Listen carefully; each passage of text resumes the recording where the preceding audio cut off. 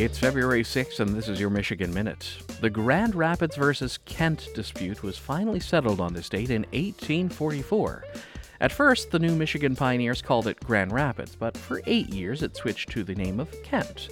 And that battle of names began as a dispute of land contracts emerged. But today in 1844, the U.S. Postal Department finally put their foot down, and officially, it became known as Grand Rapids.